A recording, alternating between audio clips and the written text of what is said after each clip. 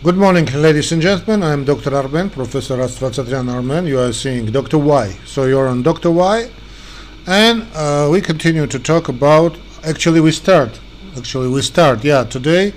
start to talk about COPD. So what's chronic obstructive pulmonary disease? So chronic obstructive pulmonary disease, so COPD, is airflow limitation caused by an inflammatory response to inhaled toxins, often cigarette smoke. So actually COPD, COPD, let it be COPD. So COPD is a chronic obstructive pulmonary disease. Actually, my point of view is more correct, COPD. But anyway, so COPD is an airflow limitation caused by an inflammatory response to inhaled toxins, very often, in 99% of cases, is a cigarette smoke. Alpha-1 antitrypsin deficiency. Alpha-1 antitrypsin deficiency and various occupational exposures are less common cause in non-smokers.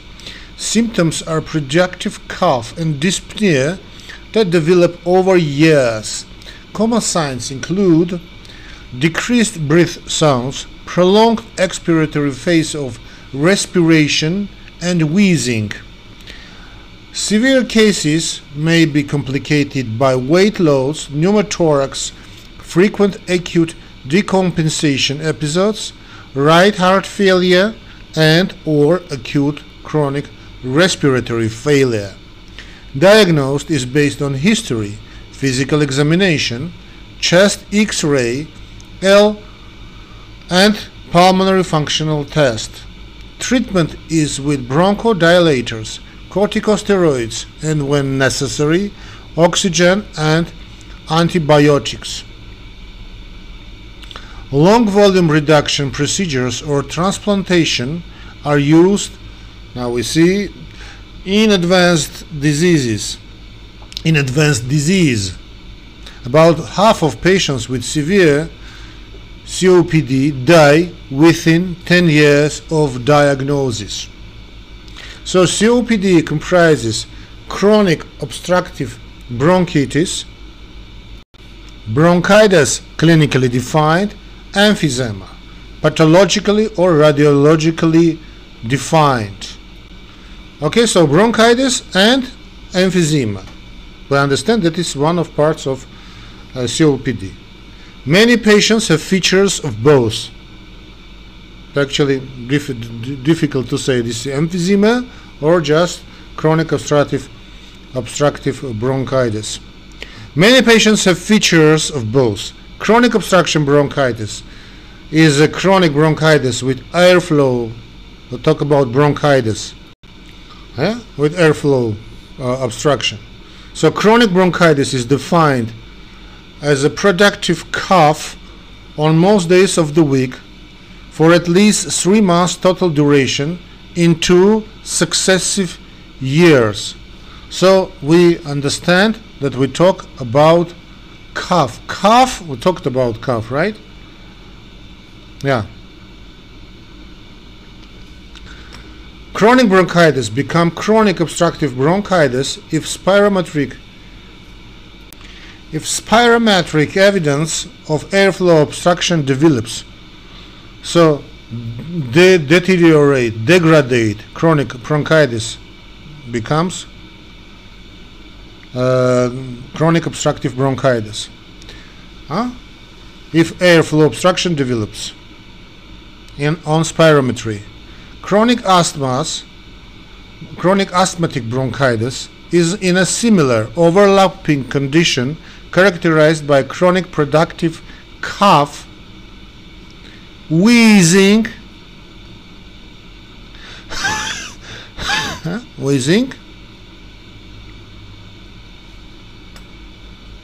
and partially reversible airflow obstruction. It occurs predominantly in smokers with a history of what? Of asthma. Of asthma, my friend. Yeah, of asthma. Of course, of asthma. In some cases, the distinction between chronic obstructive bronchitis and chronic asthmatic bronchitis is unclear and may be referred to as asthma COPD overlap, ACO. So emphysema is destruction of lung parenchyma leading to loss of elastic recoil and loss of alveolar septa and radial airway traction, which increases the tendency for airway collapse. Lung hyperventilation, airflow limitation, and air trapping follow. Airspace is enlarged and may eventually develop bleps or bullae. Obliteration of a small airways is thought to be the earliest lesion that precedes the development of emphysema. Epidemiology of COPD. So in the US, about 24 million people have airflow limitation, or whom about 16 million have a diagnosis of COPD. COPD is the third leading cause of death, resulting in more than 140,000 deaths each year, compared with 52,193 deaths in 1980. From 1980 to 2000, the COPD mortality rate increased 64% and has remained steady since then. Prevalence, incidence and mortality rates increase with age. Prevalence is higher in women, but total mortality is similar in both sexes. COPD, thanks for sexes, not for transgender, my colleagues. For gender, not transgender. Thanks for sexes, not gender. COPD seems to aggregate in familiars independent of alpha-1 antitrypsin deficiency, alpha-1 antiprotease inhibitor deficiency. COPD is increasing worldwide, not only in the United States, because of the increase in smoking in developing countries. The reduction in mortality due to infectious disease and the widespread use of biomass fuels such as wood, grasses, or other organic materials. COPD mortality may also affect developing nations more than developed nations. Of course. COPD affects 64 million people and caused 3.2 million deaths worldwide in 2015, and is prolonged to become the third leading cause of deaths globally by the year 2030. About etiology of COPD. There are two main causes of COPD: smoking and less often other inhalational exposures. Inhalational exposures and genetic factors, of course. But inhalational exposure is the most important, of course. Of all inhalational exposures, cigarette smoking is the primary risk factor in most countries. Although only about 15% of smokers develop clinically apparent COPD, an exposure history of 40 or more PEG years is especially predictive. Smoke for indoor cooking and heating is an important causative factor in developing countries. Smokers with pre-existing airway reactivity defined by increased sensitivity to inhaled methacholine, even in the absence of clinical asthma, are at greater risk of developing COPD than are those without. Low body weight, childhood respiratory disorders, and exposure to to passive cigarette smoke, air pollution, and occupational dust, for example, mineral dust, cotton dust, or inhaled chemicals, for example, cadmium, contribute to the risk of COPD, but are of minor importance compared, of course, obviously, with cigarette smoking. So about genetic factors, the best defined causative genetic disorder is alpha-1 antitrypsin deficiency, which is an important cause of emphysema in non-smokers and markedly increased susceptibility to disease in smokers. More than 30 genetic alleles, okay? More than 30 genetic alleles have been found to be associated with COPD or decline in lung function in selected populations, but none has been shown to be as consequential as alpha-1 antitrypsin. Pathophysiology of COPD. Various factors cause the airflow limitation and other complications of COPD. Inflammation. Inhalational exposures can trigger an inflammatory response in airways and alveoli that leads to disease in genetically susceptible people. The process is thought to be mediated by increase in protease activity and decrease in antiprotease activity. Lung proteases such as neutrophil elastase, matrix metalloproteinase, and cathepsins break down elastin and connective tissue in the normal process of tissue repair. Their activity is normally balanced by antiprotease, such as alpha-1 antitrypsin airway epithelium-derived secretory leukoproteinase inhibitor, LFN, and matrix metalloproteinase tissue inhibitor. In patients with COPD, activated neutrophils and other inflammatory cells release proteases as a part of the inflammatory process. Protease activity exceeds antiprotease activity, and tissue destruction and mucus hypersecretion result. Neutrophil and macrophage activation also leads to accumulation of free radicals, superoxide anions, and hydrogen peroxide, which inhibit antiproteases and cause bronchoconstriction, mucosal edema, and mucous hypersecretion. Neutrophil-induced oxidative damage, release of profibrotic neuropeptides, for example bombesin, and reduced levels of vascular endothelial growth factor may contribute to apoptotic destruction of lung parenchyma. The inflammation in COPD increases as disease severity increases, and in severe advanced disease, inflammation doesn't resolve completely despite smoking cessation. The chronic inflammation doesn't seem to respond corticosteroids. Infection.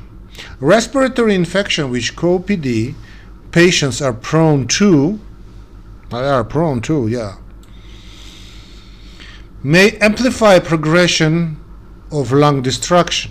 Bacteria, especially Haemophilus influenzae, colonize the lower airways of about 30 patients of COPD.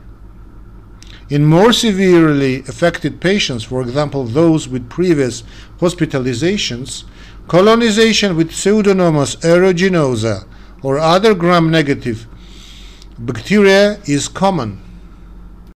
Smoking and airflow obstruction may lead to impaired mucus clearance in lower airways, which predisposes to infection. Repeated bouts of infection increases the inflammatory burden that hastens disease progression. There is no evidence, however, that long-term use of antibiotics slows the progression of COPD.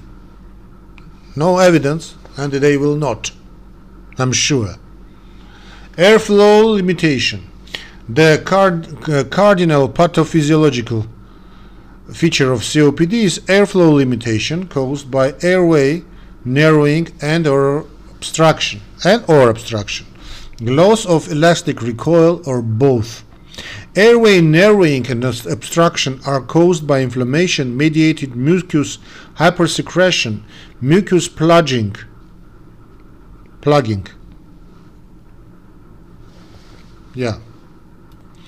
mucosal edema, bronchospasm, peribronchial fibrosis, and remodeling of small airways, or a combination of these mechanisms. Alveolar septa and destroyed.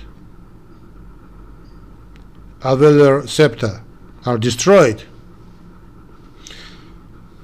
Septum septa. Alveolar septa are destroyed, reducing parenchymal attachments to the airways and thereby facilitating airway closure during expiration. Enlarged alveolar spaces sometimes consolidate into bullae, defined as airspace more than 1 centimeter in diameter. Bullae may be entirely empty or have strands of lung tissue transversing them in areas of locally severe emphysema. They occasionally occupy the entire hemithorax. These changes lead to loss of elastic recoil and lung hyperinflation. Increased airway resistance increases the work of breathing. Lung hyperinflation, although it decreases airway resistance, also increases the work of breathing. Increased work of breathing may lead to alveolar hypoventilation with hypoxia and hypercapnia, although hypoxia and hypercarbia can also be caused by ventilation perfusion mismatch VQ ratio. Of course, complications, VQ ratio, ventilation perfusion. In addition to airflow limitations and sometimes respiratory insufficiency, complications include pulmonary hypertension, respiratory infection, weight loss, and other comorbidities. Chronic hypoxemia increases pulmonary vascular tone, which, if diffuse, causes pulmonary hypertension and cor pulmonale. The increase in pulmonary vascular pressure may be augmented by the destruction of the pulmonary capillary bed due to destruction of alveolar septa. Viral or bacterial respiratory infections are common among patients with COPD and cause a large percentage of acute exacerbations. It's currently thought that acute bacterial infections are due to acquisition of new strains of bacteria rather than overgrowth of chronic colonizing bacteria. Well, it's questionable, but anyway, weight loss may occur perhaps in response to decreased caloric intake and increased levels of circulating tumor necrosis factor, TNF-alpha. About calories, actually, I don't know, but anyway. Other coexisting or complicating disorders that adversely affect quality of life and or survival include osteoporosis, depression, anxiety, coronary artery disease, my friends, coronary artery disease, lung cancer and other cancers, muscle atrophy, and gastroesophageal reflux. The extent to which these disorders are consequences of COPD, smoking, and the accompanying systemic inflammation isn't clear. About symptoms, COPD takes years to develop and progress. Most patients have smoked more than 20 cigarettes a day for more than 20 years. So 20. Productive cough usually is the initial symptom. Cough is an initial symptom. Productive cough usually is the initial symptom, developing among smokers in their 40s and 50s. So the better stop smoking before this age, of course. Dyspnea, that is progressive persistent exertion or worse during respiratory infection, appears when patients are at their late 50s or 60s. Symptoms usually progress quickly in patients who continue to smoke and in those who have a higher lifetime tobacco exposure. Morning headache develops in more advanced disease and signals nocturnal hypercapnia or hypoxemia. Morning headache. So, signal of hypercapnia or hypoxemia, sign of hypercapnia or hypoxemia. Signs of COPD include wheezing, a prolonged expiratory phase of breathing, lung hyperinflation manifested as decreased heart and lung sounds, and decreased anteroposterior diameter of the thorax, barrel chest. Patients with advanced emphysema lose weight and experience muscle wasting that has been attributed to immobility, hypoxia, or release of systemic inflammatory mediators such as TNF-alpha. Signs of advanced disease include pursed lip breathing,